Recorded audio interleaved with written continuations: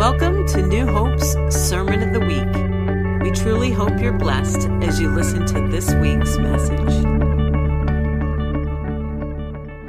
I want to introduce Dr. Harold Eberly. How many were here last night and heard this? Yeah, a lot. So this was good. You're in for a treat. It's hard to estimate the impact that Harold and Linda have had on the body of Christ, right, John? I mean, it's amazing. I don't know if we have that picture, but last night we showed a picture of Harold. He has this ministry to the Muslim nations, and have you ever thought how you could have 1 million people attend one meeting? Well, they had 1 million people at one meeting, and this is who they're working with and partnering with over in Pakistan. It was, right? Yeah. So it's just amazing worldwide impact. But he's been a teacher in the body of Christ for 35 plus years. They've been married for 38 years. They've pastored, they've led leaders. He's written over 30 books on theology and just amazing topics that many of us have digested here for years. But he's also got an apostolic anointing to release things. So when you hear him praying and talking, he's got the authority to release and to cause shifts to happen. So I would just say, open up your heart and be ready. We're gonna be in for a real treat here. So Dr. Harold Eberly, come on up. Hallelujah. Thank you. Hallelujah. I'm blessed. I am so honored to be able to address you on a day like this. It is a powerful day. In addition to the sending, commissioning, and their hearts obviously are as parents of this place now leading up. But at the same time, they now have authority to kick butt. Yeah, it's true. There's something that goes with authority. Of course, we know their hearts of love. We know their hearts of shepherding. But at the same time, authority exists. Authority is real. And things in the realm of the Spirit tremble when God has established new authority in the earth, because things must align. And they are, and they will. Well, I'm going to share about apostolic ministry because I think it's inappropriate with what we're talking about, how an apostolic church is run in contrast to a traditional church. I want to talk about that, but I always like to give a real quick report about the worldwide scene again. Yeah. And there was a whiteboard that I was hoping could be brought out here, because I'm going to draw a little picture. But as has been spoken, there's huge revival going on. I'll give you an update concerning that. Again, the statistics around the world, right now in Africa, there's 20,000, more than 20,000 every day being born again. South America, more than 35,000 every day. China, more than 29,000 every day. All total in the world, every day there's more than 200,000 people born again. For every person born, there's 4 born again right now. There's a greater revival going on right now in history. This is a historic point. Never in history has anything like this happened. And our part right now is focused on the Muslim world. There are more Muslims coming to Jesus right now than any time in history. And you can see like the photo on the screen. Linda's and I ministry, we refocused about 5 years ago from Africa toward the Middle East.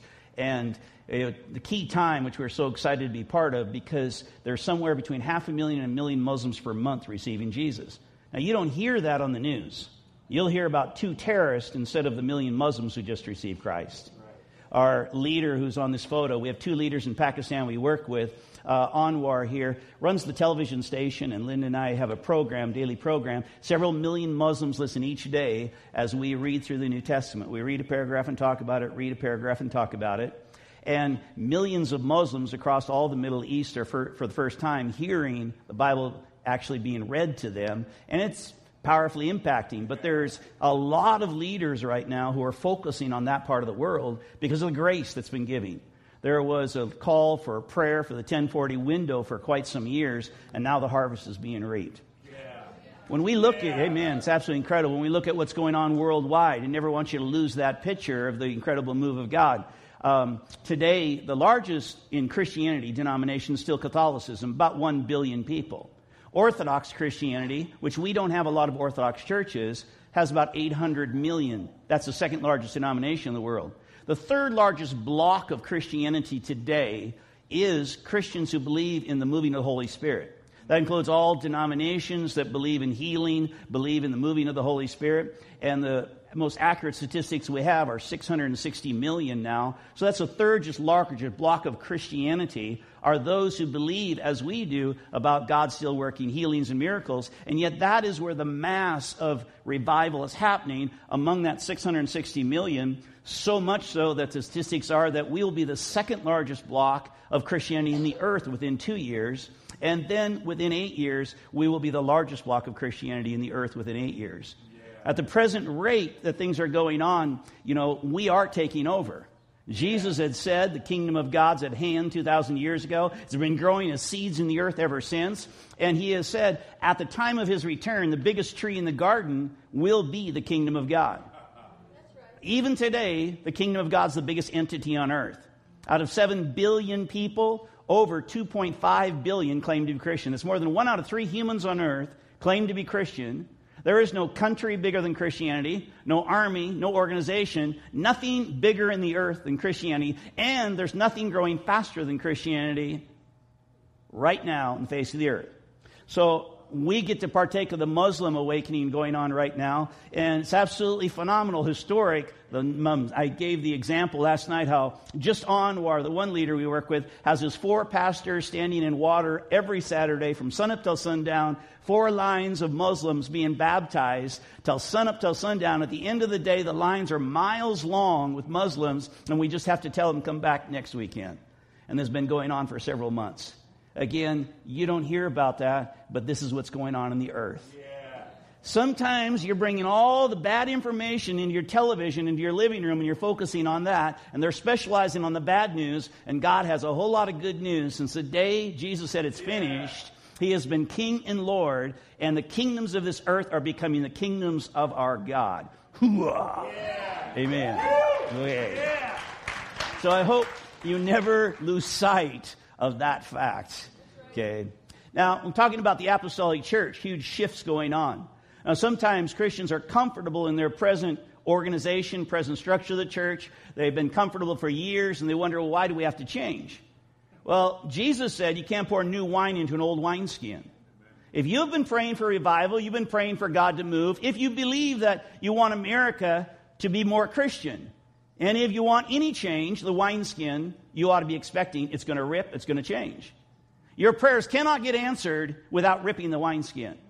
Jesus said it is impossible to put new wine into a present wineskin. It is impossible for you to change and for America to change without the church changing. The structure, the wineskin is the structure that is containing. So we as God's people, we can pray for revival and then hide out and hope nothing changes. Or you can pray for revival and believe it's going to happen and start changing with what's going to have to change to contain the outpouring of God's Spirit that we've been praying for. Yeah. And so here we are in a place in our lives saying, okay, God, we are willing. We have been praying for this. What is necessary? I want to make a contrast between the old wineskin, being the type of church most of us have been raised in, versus the apostolic wineskin, which we are seeing appear all over now. I want to talk about the distinctions between that. Now, again, the change, you shouldn't be shaken by it, but even in history, there have been changes in the historic structure of the church. For the first 300 years of Christianity, there was even a change there. First 100 years, the apostles, they actually were heads of the church communities that were gathered around. But then as they began dying out, some bishops were appointed over local congregations. The title bishop started replacing the first church fathers. And then it wasn't until the year 325 that the bishops were first time in history called together. And at that point, the bishops were recognized as an entity. For the first 300 years, the church was organized differently. Bishops had oversights of different areas, but there was nothing coherent to hold them together. It wasn't until the year 325, church structure changed, and now there was a cohesive bond among the bishops. And then it was not until around the 4th century, the latter part of the 4th century, where the bishop in Rome started taking dominion and started insisting that he had a high title above the other bishops. And at the same time, Orthodox Christianity, the second largest denomination, began its separate entity, and they continued to grow. But that lasted here in the Roman part, the western part of the world, until the Protestant Reformation.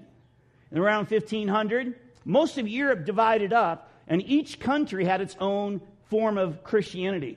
Germany had Lutheranism. England had Anglicanism. The Dutch, they had the classical Reformed theology. Each country claimed a state religion. This has happened in our history, but it was not until Christianity then now comes into America and the founding of this country where this country decided not to have a state religion, but that allowed denominations to form. We look at our history and we say, God has changed our structure several times in history. Why would we be surprised that He might change our structure in our lifetime? Not only have we been praying, but it is in God's plan to keep things moving because He is a God who wants His people to transform from glory to glory. And if we are praying for the greatest revival the world's ever seen, we want a wineskin that can contain that. Now, I know that this particular family, the body that's been raised here, you have been exposed to apostolic ministry for years. Your founding fathers were introducing apostolic ministry. That's very unusual to the church in America. That was very pioneering years ago. That was very at the forefront. It's only now that churches are finally waking up and saying, let's all realize this is of God, and let's now start embracing this. A huge awakening going on. So I know that you are pioneers of this, but now what you are experiencing is being shared by a lot of churches all over the world. When I now make a comparison between the traditional church, I have to have a whiteboard to think out loud. I'm going to draw over here a traditional church building, okay? You've got your white building with a cross on top. I'm going to represent that as a traditional church in a denomination, and a lot of us have been exposed. Probably most of you've also attended other churches. In fact, we attend a denominational church, a church in a denomination, and yet it has changed over to apostolic. That this transition that we talk, it can happen in an independent church, it can happen within denominational churches that will allow it, and yet still we are seeing this transition as necessary to embrace what God's doing. So here I'm drawing the traditional church that we would see. And we would see the traditional church under denomination. This pattern has been here in America since the founding of this country. Actually, the countries of Europe did not have denominations until recently. There was still a stronghold for state religions. And those state religions still have the dominant influence in most countries of Europe. Although there's been a scattering, they do not understand the denominations to the same level that you and I do. Because our country was the place where it scattered and broke into denominations and then spread across the earth from here. Well, here in our denominational structure, vast majority of traditional churches are under a denomination. That has been the pattern. And within that structure, there's a pastor, one leader at the head. Most Christians in America, that's what they're familiar with. That's what they think about when they church. They think about the building on the corner, a pastor who runs that place. And if they attend that church, the first thing they want to know is who's the pastor of this congregation. They want to see the person minister up front. They think that's the one who's got the authority of the local church. And he gets his authority from the denomination. Well, actually, a local pastor gets his authority from 3 different places in that old setting. Number 1, from the denomination. Number 2, from his religious training. Does he have any degrees? And number 3, from his own personal leadership qualities. That most people will end up following that pastor because the denomination has put their stamp of approval. Number 2, he's charismatic. He's got some leadership abilities. And then number 3, he ought to know something. And it's usually because he went to the denomination's Bible college. When he was young, he was sent off to the Bible college, and then the denomination sent him to work in a church. That's the system that most of us have been raised in. But now when we're talking about an apostolic church, there's huge changes that must come from this structure into what I want to draw over here is the apostolic. And I would look at Ezekiel 37 as my pattern. There in verse 1 to 10, it talks about dry bones coming together. And in that passage, the prophet is told to speak to the bones, and the bones represent God's people. And when he speaks to the bones, flesh comes on the bones, then the bones assemble in their proper place. I would like to consider that image as an image of a transition. When God's Spirit comes, He comes on a group of people, and they're going to change, and they're going to change in their structure. Because that's what we see happening there in Ezekiel.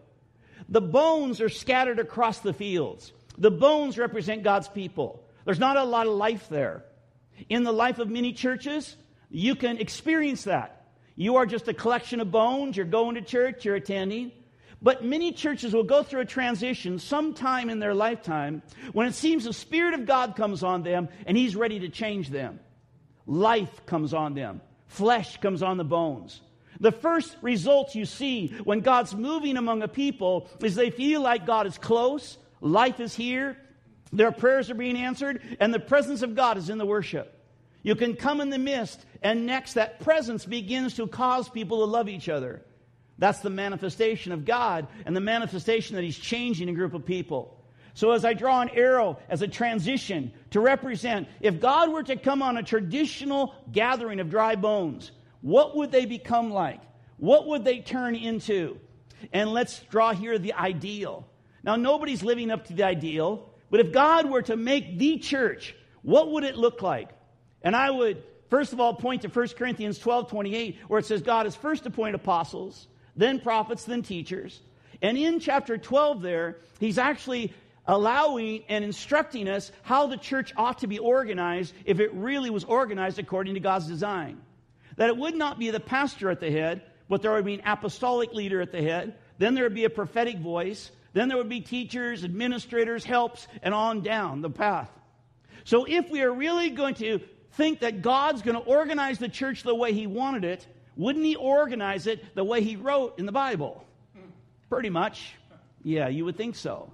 I want to propose to you that if God's moving in power and the Spirit's going to come upon a group of people, the first thing will be life, the presence of God, love, that which we believe is in the nature of God. But number two, and this is what we often miss, the bones will assemble. The words assemble are really important. It's one thing to have a gathering of bones. It's another thing for the bones to assemble. That song raised up in the South years ago about the hip bone connected to the leg bone connected. That comes from Ezekiel 37, when the bones were scattered, but then the breath of God comes on the bones, and the bones start aligning. And the hip bone connects to the leg bone connects, and it makes the whole body come together. And Ezekiel 37 verse 10 describes that then it stood as one man. The bones assembled together, and they were linked together, so now it was visible not as a scattered group of people, but now is assembled. One of the transitions we see when God is choosing a group of people to change them from a gathering into an assembly is people start wondering, what are my gifts? Where do I fit? People are no longer content just to sit in the pew and do nothing. Everybody starts wondering, who am I? What am I created to do? And God starts moving them around and linking them with other people because He's changing them from a gathering into an assembly. One of the most helpful illustrations, when our 3 children were home, our youngest boy used to buy model airplanes in a box. And it was just a box of bones. A box of plastic pieces. Well, when he assembled it, he would glue the wings in the right place, the propeller in the right place, the cockpit in the right place, and then it would be assembled so it could fly. When God is assembling a group of people, He's assembling it for a purpose because He has a destiny. Yeah. He is taking a gathering of Christians and assembling them together because He has a bigger purpose in mind. It's one thing to have a gathering of Christians. It's another to have an assembly. So we've been, for over 31 years traveling churches, several every week. It's very easy to come into a church and quickly decide, is this a gathering of Christians or is it an assembly? Because in the lifetime of a church, God may visit a church.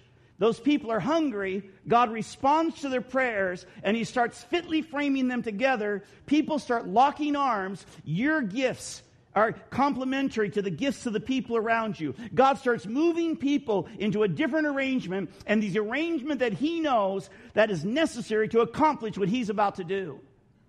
God has a calling for a region, and He's going to structure a group of people who can fulfill that calling. Whenever we pray and we say, God, do something mighty in the earth, the first thing we ought to look for is for our wineskin to change and for new leaders to arise. That's normally how God answers prayers that will change a region. You say, okay, God, here's something that's going on around us. This is the answer to our prayers. We are seeing them right now around us. People are being locked in arms. Now, it's my personal belief that God was going to be doing this worldwide. and the closer we get to the return of Jesus, you will be networking, joined arm in arm with people across denominational walls, cross country barriers, that God is going to cross every barrier that we've had in the natural, gender and age, that He will be linking people, and you will be linked with people you never thought you'd be linked to before. God is structuring His church around the world in a new pattern. But already there are churches that are sensing it in their presence. They're saying God's doing that among us now. Many Christians are yet still bewildered about what's going on. But what is happening among you is happening by the Spirit of God in the earth. And when you move with it, you start finding there's a grace there. And you can feel a grace ahead of you that if we keep walking in this direction, God will be causing His signs and wonders to accompany that which we are stepping out to do. You walk in His path. Now, in this transition, the breath of God comes. The people become assembled. The individuals understand their gifts and their anointings. But He also anoints different individuals and causes their anointings to change. When we talk about the pastoral anointing, we're talking about a heart. The key way to identify the pastoral gift is a heart for shepherding people. A shepherd loves people. A shepherd wants the people to be healthy, wants them to get along, wants them to be prosperous, to be happy in their families, wants their kids to grow up. That's a shepherd's heart. We don't identify a shepherd's heart by did they get a degree at Bible college. You identify a shepherd by what's in the heart. Now, it was 38 years ago when we started pastoring in our church. Well, I was sent by denomination. I had gone to their seminary, but I did not get the gift of a pastor at seminary. I was put in the position of a pastor, and I had a gift to teach. I love teaching. But I honestly, to tell you the truth, did not have a heart as a pastor. I would have just been happy teaching some other church. But after 3 months there at that church, one of the ladies in the congregation called me on the phone, and she was crying because her husband walked out. Now, I didn't know what to tell her. I didn't know what to teach her. When I've said a prayer for her on the phone, but then after I hung up, I went in the living room, and something came over me, and I started crying for his marriage.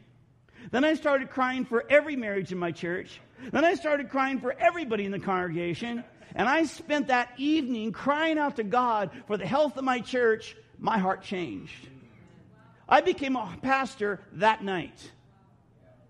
I didn't get the pastoral heart at seminary. No denomination could give it to me. I received it from Jesus while I was crying in the living room of my home after 3 months of people already calling me pastor. My heart changed. That's the gift of pastor. It's a heart that says, no, I want to give my life to these people. The moment that heart changed, not only did I change, but the people began to look at me differently. That Sunday I came to church, and I can tell they trusted me more. There was something in them that when they looked at me, they could feel my love for them, and they responded. A dynamic change between me and them that very week. Something changes when God gives you a change in your heart. I'll give you one more example from my personal life. I wanted a gift to be able to evangelize. That's another gift of God. But during my first 3 years of pastoring, I had no gift of evangelist. An evangelist has the ability to cause people to make a decision, to come forward to altar calls and get saved. For 3 years as a pastor, I'd have call forwards and nobody would come forward. Do you know how embarrassing that is? I dreaded the end of every church service. Oh God, I can't do call forwards, so nobody would come. 3 years as a pastor. Well, I finally had an idea. Reinhard Bonnke was ministering in Seattle, which is about 10 hours from where we were pastoring. Reinhard Bonnke, now he's a guy that can have a call forward. I don't know if you've ever seen him, his crowds of 100,000, 200,000. I mean, it's just incredible. And I'd watch the videos and I'd say, God, I want his anointing. God, I want his anointing. So I drove the 10 hours out there. And I knew he was ministering this big church with about 5,000 people. And I pushed to get in the front seat. I'm going to get there. I'm going to get Reinhard to spit on me. I'm going to get him somehow. I want what he's got. And so there we were. It was 4 meetings. Okay, and I'm sitting in the front every meeting. And I'm just focused. God, I want his anointing. I want his anointing. I hate having call forwards and nobody ever responding. God, please let me. Help me. Well, it was on the 4th meeting. He was walking right back and forth. And all of a sudden, he stopped. And he looked up to heaven and said, one day I decided everybody in my meeting will be saved. I was right in front of me. He said it, and I heard nothing else the rest of the meeting. One day I decided everybody in my meeting will be saved. That was a Saturday morning. I drove all the way home the rest of the day. 10-hour drive, hearing Reinhardt's words. One day, I decided everybody in my meeting will be saved. Next day was Sunday. I'm doing my usual in church. I teach. I love the people. The end of the church service comes, and the first thing, I should have an altar call. Fear hit me. Nobody will come forward. Then I shook it off, and I said, one day I decided I said, lock the doors. Nobody leaves today. Today, you will come out of your chairs. You will come forward and receive the living God. Today is the day. Now, come forward. The entire church came forward. Every single person in the building. Mothers ran in the nursery, got their kids. The entire place was filled. Most of them had been saved for years, but they still came forward. I got a heart. I caught something new. I got a new authority. I got a new anointing. And ever since that day, it works whatever country I'm in. Because a day came when Jesus changed my heart. I saw the glimpse of his heart, and I knew that's the heart I need to get the results that he has. When we see God moving now in an assembly of people, he's choosing an area and says, I have a purpose in this region. I want to raise up a people who will fulfill that purpose, through whom I can do my will. He often changes the pastoral anointing. He puts somebody in a position with an apostolic anointing. And when we talk about the apostolic heart, we're contrasting that now with the pastoral heart. Pastoral heart loves people, wants everybody to be good. But the apostolic heart, the very word apostle means a sent one. Sent from God, commissioned from God, means a sent one. But the same spirit of sending for which they were being raised up, they want to send everyone else. They have a heart to raise up people all the way from salvation to full-time ministry. They feel the personal responsibility to say, we have been sent by God to fulfill the Great Commission. Now, that's not a pastor's minister. That's not his vision. A pastor's vision is to get the flock healthy and strong. An apostle's vision is, no, we're here to fulfill the Great Commission. We're here to raise up disciples and send them to all nations. We are here to raise up a mighty group of people in the earth to change the earth. That's a different vision. That's a big vision. An apostolic vision is sent by Jesus Christ, and the very words of Jesus to the apostle is, go and make disciples of all nations. There's something huge in the heart of an apostolic person. But that changes then the nature of not only the person, but the ministry. What flows in a pastor church, when you come to a pastor church, you walk in the door and you can feel, I can get comfortable in this place. But you come into an apostolic church, the spirit in the air is different. You can feel, if I come and join this place, I will be challenged. I will be raised up. I'm going to have to advance in my life. You can sense it as soon as you walk in the door. You can see I can grow. And in fact, I can accomplish something significant. And it's not just in ministry, but it's the Spirit that will cause you to do great things in business, do great things in education, do great things in real estate and finances. And whatever area you're in, there's a spirit in the air, a spirit of faith to say we can do bigger things. We are here in the earth to change the earth. It's a spirit that we are looking for. And we call it adjective. I use it as an apostolic spirit. A ministry that as apostolic leader begins to have an apostolic spirit. And people start feeling that in the air. And no longer can you just be comfortable sitting. But now a new leader comes along. And some people don't like the change. They look at the pastoral anointing. They remember how nice it was. And they think, oh, it was so nice having a pastor. And now all of a sudden, somebody's telling them what to do. Somebody's telling them they got to change. Somebody's telling them they got to rise up. And a lot of people don't want that. They've been comfortable for years. Under the apostolic leader, there forms an apostolic team. And with that apostolic team, they work together to cause that vision that God is giving in the region to be fulfilled. Now, when we talk about the apostolic team, we see various individuals on that team. We see the prophetic role. We see the teaching role. We see administrative and pastoral roles. But when we talk about the pastoral role, indeed, we can have people on the apostolic team that are part of that, but the primary the pastoral ministry should be done among the congregation. where God doesn't have just one or two pastors, but literally the pastoral anointing is multiplied among the people and released. And now that pastoral heart to care for people, it comes to the children's ministry. It comes to counselors. It comes to life group leaders. It comes into people who just love everybody around them. And now God doesn't have just one pastor, but He has many pastors and pastorees, pastor ladylikes, whatever you put pastor. How do you put that ending on there? And God is releasing among the people, because as long as you only have the old wineskin, where do you put 10, 20, 30 pastors under the old wineskin? You can't do it. So here God is shaking things around. Now when we talk about the congregation down at this level, sometimes people get a little irritated because they're of the thinking that this whole thing should be tipped upside down. And indeed, there's fruit and real truth in seeing this thing upside down, wherein the apostolic team is below the foundation, building up and raising up the people. That's a good way to look at it. But at the same time, there's also truth looking at it this way, because there is an authority. One of the best things I think that would help us understand this is for the vast majority of the congregation to understand, yes, we recognize authority. But the leaders who are actually here, they ought to see this thing upside down. So if during the next few minutes while I teach this, if the leaders could stand on their head and look at this from upside down, then I think we will have a better understanding of how the church should run. That indeed, as a church, as a people, we recognize there's authority.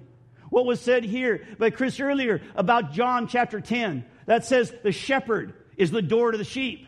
And two, it's a reality. Whoever God puts in charge, they are a door. In fact, when I come to a church, I must come through that door. I have discovered through my years of traveling that if I do not have the blessing of a senior leader, that my work among that congregation will end up stealing, killing, and destroying.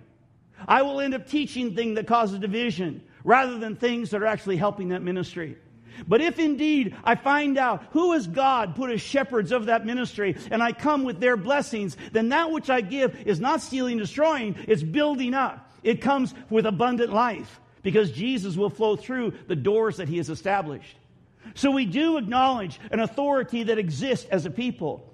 And yet the very leaders themselves ought to consider themselves at the bottom, lifting themselves up, because it's the heart of a servant that's going to make this thing work.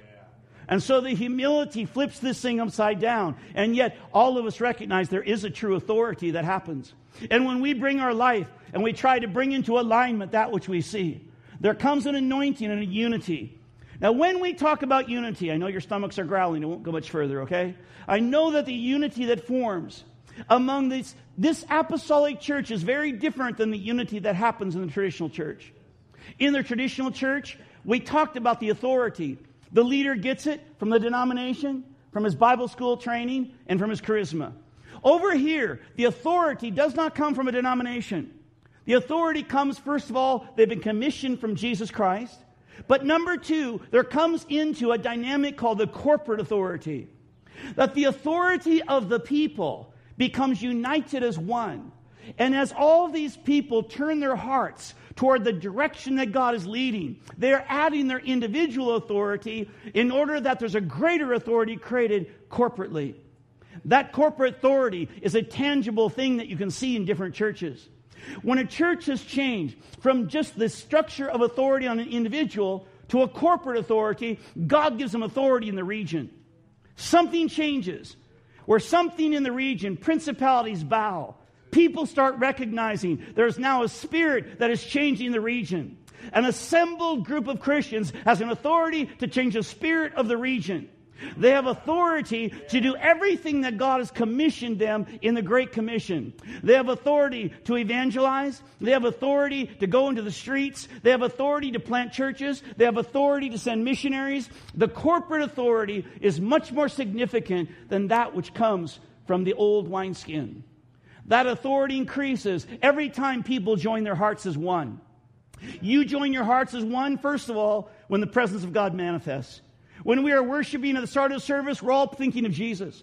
We're worshiping Him. As our hearts are pointed one, God's presence comes. 1 Corinthians 12 says, and we're all baptized in one Spirit in this one body by one Spirit. And the more tangible the presence of God comes, the more we are being fitly framed together. Something is happening to us in the manifest presence of God, where God is molding us, and your gifts are rising up. And you are sharing the responsibility with people around you. You're being assembled. You're being molded. The stronger the presence of God. You can see this. If you've ever attended a church where God's presence never came, you will be not that bonded to those people. But if you attend a church where God's presence regularly comes, if you ever have to leave that congregation, you have to move away, it'll be like getting a piece of your heart ripped out. If you experience the presence of God with the people, you are joined in heart with those people. Something has happened to you where you have been bonded in heart with them. And if you ever have to leave, you will leave a part of your heart. Why? Because the tangible presence of God was making you one. It was causing you to be of one mind and one heart, because God was melting you together with those people. The first thing, the most powerful thing to make this group of people one is the manifest presence of God. But then there's other things also. Whenever we orient our hearts and we join our hearts together, like every time there's an offering, every one of you in this room, you're making a decision whether you're partnered with His church or not. Where your money goes, your heart goes. And if you say, no, I'm with this church, I put my money in this church, you have just associated your authority, your personal authority with His group, and you've made this group bigger. Every time this church goes through trials, somebody starts raising up accusations. Every one of you will make a decision whether to listen to the accusations or whether to say, no, I'm here. God planted me here. I'll stay here. In that decision, you have decided to say, no, my heart is with them. You have just now made your authority to them, and you've created a stronger authority here. That's why through persecutions and trials, you at the end of it will be a stronger body, a more unified body than before it. It doesn't matter what kind of difficulties you go through. Someone dies. New babies are born. Anything that takes our hearts and causes our hearts to become one, God uses to make us a people. Because God is not just up in heaven saying, oh, I want to save this individual and that individual. It's always been God's heart. I want a people. I want a people. God is not just us American identity where we think we're individuals by ourselves. God has a much bigger heart for a people. And you and I are created to have health within a family unit and within a community. And at the end of your life, you will judge the quality of your life not based on how much money you've made or whether you were able to buy a boat and a nice home. You will judge the quality of your life by your family and by your community. And if you have been fulfilled in those areas, you will say, my life has been good. At the end of your life, if you have aligned yourself with what God is doing in the earth, you will find yourself able to use your gifts, your abilities. You'll able to use that which God has profited within you to help what God's doing in the earth. And you will say, my life has been full. God is allowing a people. He's looking in the face of the earth for a people. He is now causing them to rise up. Finally, when we look at this being raised up, God created a people with His presence and uniting their hearts. Within the congregation, there will be pastors and people to oversee and love people. Some of them will identify, some of them will just do it because it's their heart and they can't stop doing it. And they will begin to love other people, whether it's in life groups, whether it's in the children's ministry, no matter where it is. Now, some of the pastoral ministry will simply have that heart. But even within this apostolic anointing will come upon them. And eventually the apostolic anointing will cause the very pastors to start raising up people. Not just trying to get people healthy, but even the life group leaders, the counselors, to try to raise people up. It changes the nature of every single leader throughout the ministry. And they now start raising up the people of the next generation. But now, when we look at this forming, that they're ministering to more and more people, the pastoral hearts, the teaching gifts. There's two specific things that are key in this. I talked yesterday with the leaders about the prophetic role. Among the apostolic team, there's always a prophetic role. Now, many people are confused about their prophetic role. They think, well, the prophet of the church is someone who stands up front and prophesies. And that's not what I'm talking about. You see, every leader has someone so close to them that they bounce ideas off that person more than anyone else. I find that even in the old wineskin. Every church I went throughout all these years, every pastor has some individual whom they always trust, their right-hand person. And I learned through the years that if I can come to a church, the senior pastor might like me, But if the number 2 person doesn't like me, I cannot influence that church. Because after I leave, the number 2 person will have coffee with the number 1 person. And the number 2 person will say, oh, Harold was okay, but I didn't like this. Harold did this, but that was really bad. Harold did, and they can undermine everything I tried to do to help that church. And I've learned through the years that unless they both receive my ministry, I cannot influence that church, and I have no reason to come back. But I have found that prophetic role, and in the old wineskin, we normally don't call it a prophet. Sometimes it's an elder. Sometimes it's someone of authority, maybe in the community, a business person, a wealthy person. Sometimes it's a retired pastor. Sometimes it's a worship leader. Sometimes it's the spouse of the senior leader. Because the spouse always has pillow power, talking at the pillow. Unless both of those individuals would accept my ministry, I can't influence them. Because there's such an incredible power in that authority right there. Well, the same thing in the new wineskin. God has said in 1 Corinthians 12:28, He appointed first apostles, second prophets. There's something key in that relationship. But we have to identify the prophetic role. It's not someone who prophesies. The true prophet in the church is the one that the senior leader bounces ideas off of. Sometimes that person will never be out in the open. But that's the person whom God is using to help steer the person. The prophet is the one whom God is speaking to help steer the thing. And I've seen through the years that relationship actually establishes the stream that's flowing through this people. Too many times we'll have a new person attend the church. They'll come into the congregation, and this new person appears Sunday, but they have a lot of authority in their life. Maybe they're retired. Maybe they were a mayor, governor. They just come to your church, and everybody whispers, guess who was at church? And then that's great. We want people to come. But sometimes maybe the senior leader will start having coffee with this new individual. And it's fine having coffee once or twice. But now they start making it a habit. And pretty soon this leader begins to bounce ideas off this new person rather than the team that has paid the price to be here. Rather than the people who have been paying the price to give their lives to that ministry. And what we see is as this leader begins to come to anoint and trust this second individual, the old team members start feeling like they're losing touch with their leader's heart. They start wondering, how come he's making those decisions? Somehow we're losing touch, and I call it spiritual adultery. That something's going to happen now in that dynamic. The same thing with my marriage with my wife. That if I were to allow another woman to start speaking in my life, somehow my wife would feel like she's losing touch with me. And somehow I would be violating my relationship. And indeed, there's time to bring new people on. But it has to be when the entire team feels a unity. That above all else in the apostolic church, loyalty is more important in growing and expanding than it is under the old wineskin. Under the old wineskin, you can contact the denomination and ask them if there's some new Bible college graduate whom you can hire as a youth minister, and it'll be fine. But if you try to do it in an apostolic church, it won't work. Because you are concerned about the hearts of the people and the prices that have been paid and the loyalty that's been for years. And your goal is to make disciples, that you are not under the old pattern. If a young person in the old wineskin wants to go in ministry, he talks to the pastor sends him to Bible college, the denomination sends him to church, and right now, I heard the statistic was over 87% of Bible college graduates who are put in ministry will minister less than 1 year and never minister again for the rest of their lives. That system isn't working. That system is killing our most zealous people. That God never intended us to send people off. His intentions were that we reproduce as a family, that we reproduce raising up our own people. And certainly our people can access things that are training outside, but most of the training must happen as a family reproduces. We raise up our own.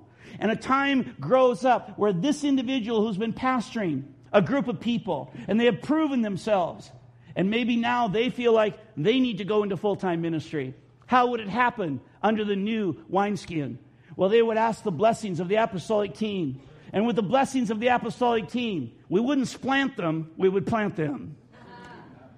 In our home church, In our home church, we have about 1,500 people. Now, 5 times in our church, we've raised up people. We didn't plant them. We planned for it 6 months in advance. And we asked 200 people to leave our church every time. Every time we ask 200 people to leave, we raise up $50,000 to $200,000, and we send them across town. Now, we have $5 churches in our town because we raise up and we see somebody is ready. Now, most of our pastors are staying within.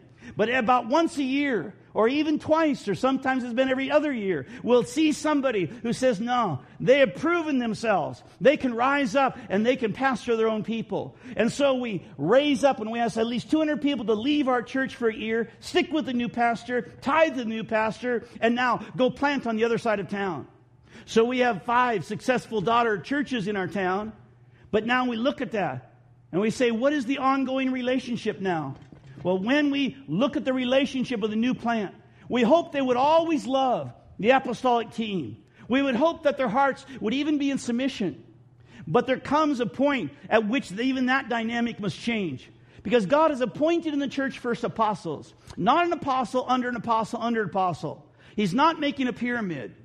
God is reproducing this thing as a family. And if this pastor who's been sent out at some point rises up and becomes apostolic, no longer do we look and consider that this person is under our authority.